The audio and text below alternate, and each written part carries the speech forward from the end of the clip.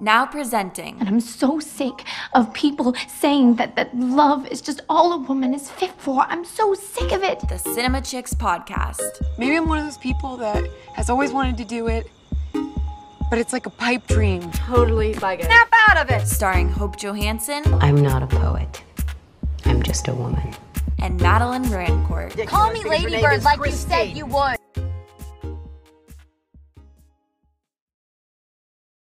Hey, I'm Hope. Hey, I'm Madeline. And we are the Cinema Chicks. Hope Euphoria has wrapped up. We are talking about episodes 7 and 8 today because they were kind of like a two-part. Yeah, it was like a two-part finale. I Mhm. would consider it, even though they didn't actually tell us that going into it. Right. I think at the end of episode 7, everyone was like, to be continued. I know. But we knew that like the next episode was going to be the last. So it kind of made sense that, you know, they were building up to that, leading to it, which I think was kind of what we felt all season is like, what is this building up to? Yeah. And I don't know. For me, it built up to kind of exactly what I was expecting for this show, like given what it's been giving us. A whole lot of like almost like plot holes and never answered questions and just like what is going on. Yeah, I know. Honestly, by the time we get to 2024 Oh my and we're God. seaing season 3, first of all, these actors are going to be Not in their- high school. in their like, mid to late 20s, which except is... Alexa Demie's like, it's rumored she's like 32. What? Yeah, well, her age is not disclosed anywhere, but like there's photos of her with like the Kardashians in like 2008, and she's like fully a grown woman. Like she looks younger, but like she's not like I don't know this tea. 12 years old. Yeah. This is fascinating. Yeah, it's a whole Hmm. thing on the internet. But anyway, yeah, these people are going to be not even super seniors. But also I feel like I'm going to forget about a lot of the plot holes that we're left with at the end of this episode. Lori. Oh, yeah. What? The suitcase, This- cat, whatever's going on there. Oh my gosh. Well, you know what? Speaking of Kat, I feel bad that her character arc has to be that, like, she doesn't feel that she can be, like, sexually liberated in a relationship. Right. I don't know. That whole thing makes me very upset. But I will say Ethan did give a great impersonation of Lexi and Cassie's mom. Oh, That might have been one of my favorite parts of this entire 2-episode arc. Same. I was like, that was actually very smart of them to do that because it was hilarious. But I agree. Going into season 2, I rewatched all of season 1, which I kind of rarely do. I mean, we're the Cinema Chicks, so I don't feel bad saying this, but I don't give as much as my like watching time to TV as I do to movies. Like, and it's funny because I've talked to my friends about that and like, oh, have you seen this movie? Have you seen this movie? And they're like, no, I don't really watch movies. Like, I usually just watch a bunch of TV shows, and I feel like I'm kind of on the opposite end. Like, I do love TV. Like, we've talked about White Lotus and like all like Flight Attendant, mostly HBO shows. Yeah, which are basically extended movies. Exactly. So it kind of was a lot for me to like rewatch a whole season because to me that's like, oh my God, I could be watching like 8 movies. But I did. And I mean, I'm sure there's like a recap on YouTube that I could have watched. But for season 3, I'm like, oh my God. I rewatched season 1 right before watching season 2. And there were still things that like I was seeing and I'd talk to my friends about, and they'd be like, oh, remember in season 1? And I'm like, no. Yeah. No, because there's so many things going on. And again, like I've said every episode, I saw a TikTok and this girl was ranting about this past season. And she was just saying like she was disappointed that they dropped the whole following a character and how they grew up and how they got to where they are. And I really think like, yeah, sure, we already got Maddie and we got Cassie, we got Rue and we got Nate and like all those characters and Jules. But the way that they were introducing more characters, they easily could have done that. And the, like, also the way that they did it in episode 1 of season 2 by like doing Fez's grandmother, who we really don't know all that well, but that revealed other things about Fez and Ashtray that we didn't know. So they could have done that with like Lexi's mom, brought in other characters and or not even brought them in, but do something about Lori and how like she got into this and bring it into like what's happening with Rue. Like it doesn't have to take us completely off track, which I feel like a lot of this season did, unfortunately. It did go very askew, awry. I mean, especially because like in the middle of the season, you know, we devoted so much time to Cal for him to just disappear except for that weird little like fantasy sequence of Nate's, which was very uncomfortable and scary. If you know, you know. I'm not gonna. I'm not gonna bring that back I can't bring myself to describe that. But it just felt very distracted as a whole. Like a entire 8-episode arc. I just like want to go in the writer's room and be like, listen, can we pinpoint all the plot lines on this board and see that they like don't connect? Right? They're not connecting. And if you want them to connect, because you easily could, and you easily could tell us what's going on, then make the season longer, or don't spend time on Dominic Fike singing a 3-minute song. That's my take. I mean, I enjoyed the song, but I think like literally everyone on the internet has been going off about like, that was 3 minutes that we could have spent somewhere else. Yeah. It's hard because I am a firm believer of like, you don't have to tell the audience everything. Like, absolutely don't not. just assume that they're dumb and that they can't like put the plot holes together and stuff. But then there's only so much forgiveness that you can give where like, okay, now it's just bad writing. Like a high schooler writing a show, and then it just reminds me of like in high school, I would write plays in my playwriting class, and like we'd read them as a class. My teacher would be like, what happened there? And I'd be like, oh, like I thought that was intentional, but it's just confusing to the audience. Yeah. Like that's not helping anybody. And I think everyone's kind of feeling the same way. I think maybe the intention was that it like builds more excitement, or like, ooh, what's going to happen here? I'm going to tune in next week and like see what happens. But then when that happens every week and just like things are not answered, it's just like, now I'm lost because I don't know who I'm supposed to be following. I don't know what characters I'm supposed to care about. And like the way that it was just built up was like to nothing. Like in the first episode, it ended pretty much with Jules and Rue and them kind of being together. And then, in the first couple episodes, we're seeing that build and then fizzle and I love you and then cheating and all that.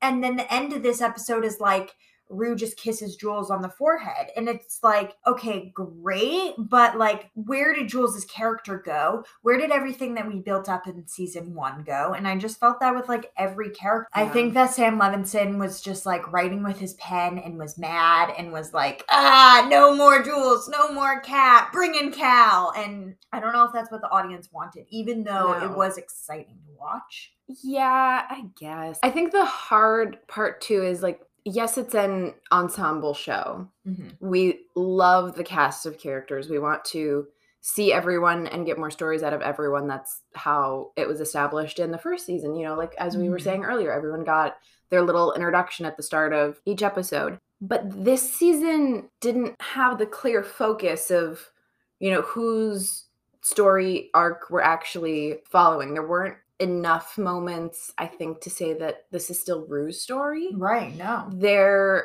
was so much Cassie and Maddie content, but not Alexi and Fez. Well, my hard thing is like, I also don't really believe that like Rue's really good friends with these people. No. Like I know that she's been in rehab and she's not in school as much and like whatever, and like she's very different from them.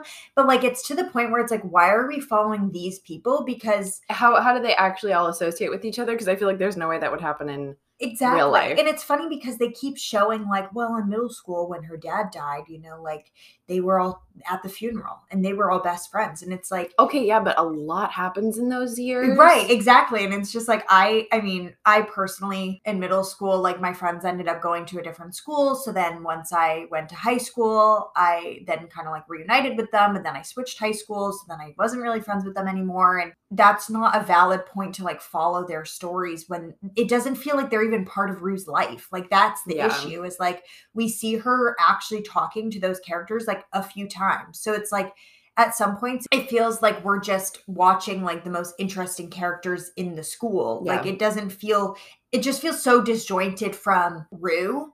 And I think in season 1 they did a better job with that because Rue was interested in Jules, and then Jules was talking to Nate, and then had the whole thing with Cal. So that's how it felt connected. And then it was like, well, Rue was friends with Lexi, and Lexi's sister is Cassie, and Cassie's best friend is Maddie, and part of their friend group is Kat. But then like this season, it just felt so disjointed. And then I think they tried to bring it back together in the end of the season in the final episode when they're watching the play and then Lexi's talking to Rue and then kind of rekindle their friendship. But like, you just kind of can't tell me that Rue and Lexi are best friends when we never see them together. And it feels like they're just like, it's just like nostalgic. And like, I have best friends from back home that it's like I talk to sometimes, and like most of our friendship is just like nostalgia and like, you know, talking about our good times in high school. But like if a TV show was about my life, like they're not going to be one of the main characters alongside with me, just because like that's just, I don't know,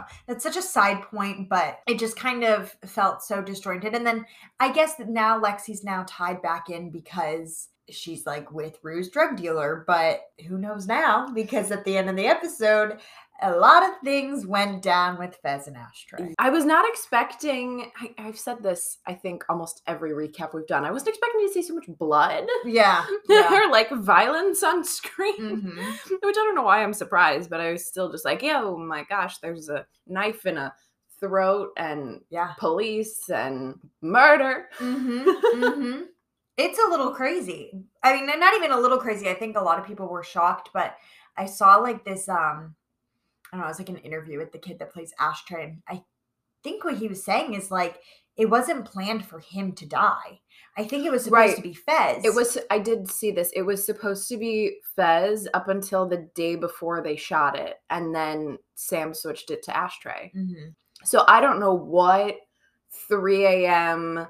magic hour lightning bolt idea he had for Fez that he needed to keep him alive. Yeah. Well, I think because people are really enjoying Fez, that like they don't want to kill him off. But it was so funny because I saw this thing and people were saying like, if they do something to Fez or Ashtray, like I'm gonna cancel my HBO subscription. And somebody said back, they're like, we know you don't have an HBO subscription. You're watching this. You're watching this illegally, or you're pirating using somebody else's account. Like you don't even have an HBO subscription. And that's like another funny thing is I hate to sound like I'm on this higher level of film or something, because I don't mean it that way, but like I think it was very clear this season to me that it was really just like being crafted for a larger audience than like people that enjoyed season 1 or like people that really enjoy HBO's content, I guess. And I feel like a lot of it was just done for shock factor, but everybody in like the general public was obsessed with it because it was stunning visually. Right. So they're like, oh my God, this is the best show I've ever seen. And it's like,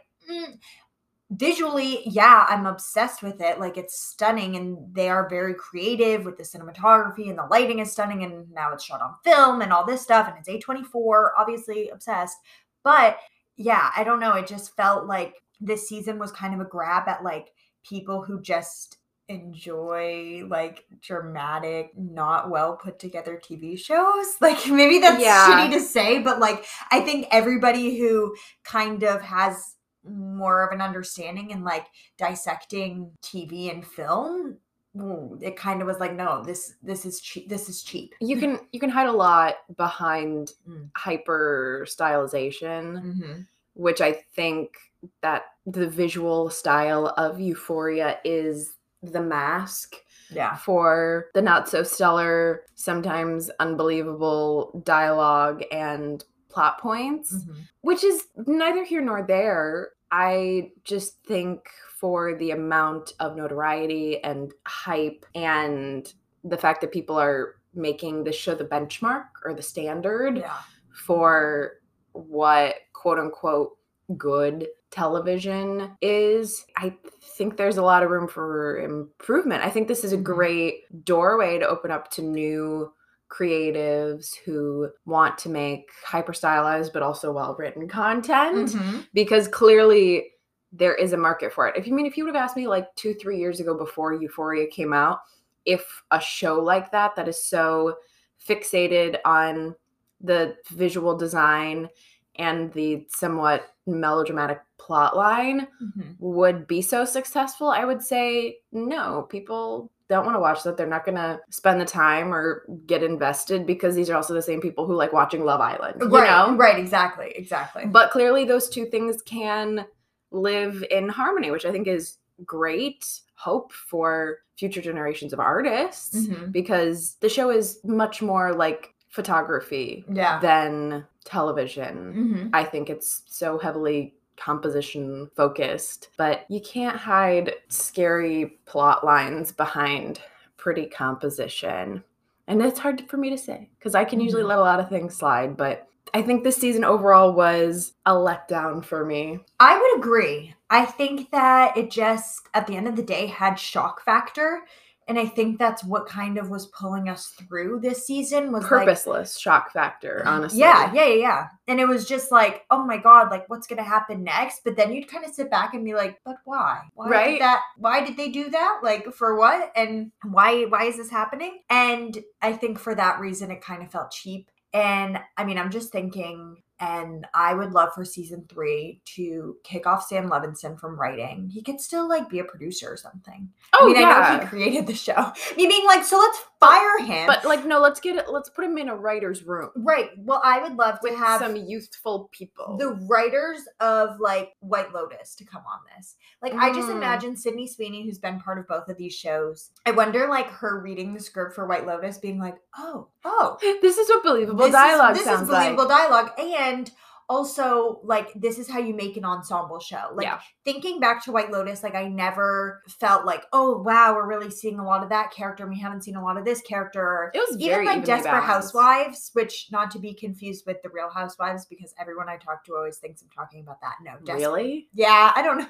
I mean, so many people have been like, oh my God, I'm obsessed with Desperate Housewives, and they're like, oh, such trash TV. Like, you know, they're always drama, and I'm like, are we talking about the same one? And they're like, yeah, like the reality show. I'm like, no. But Desperate Housewives, if you haven't seen it, please go watch it.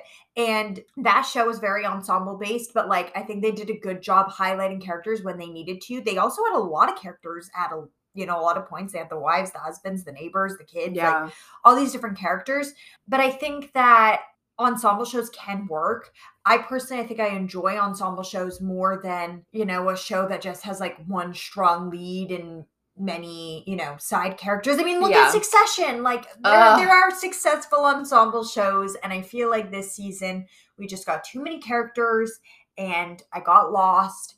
And to keep us interested in each character, it was like, boom, bomb dropped on them. And oh my God, like this happened. And gun. Yeah. Violence. Literally. Overdose. Like craziness. Cheating. Yeah. Like it was crazy. Running through traffic. Oh my God. Literally. Crazy. And I think we just lost a lot of moments that could have been really strong. Yeah. And it was a lot of wasted time. A lot of wasted time. And I feel like we could have really got to see more of the characters and like connected more with them. Like I would have loved to see more of Rue's mom. Like the moments that we saw her, she was great. Yes. We saw that like maybe she's going to be interested in Rue's sponsor, but like where did that go? Where did the whole thing with Rue's sister really go? Like moral of the story, I'm a little lost. A lot of it lost, and I think season 3 is gonna have to whip it into shape, and it might be too late. Like it might be too late. Also, like I know that it takes them a long time to make this, so I'm not saying like speed it up, but it's like their target audience is gonna get older.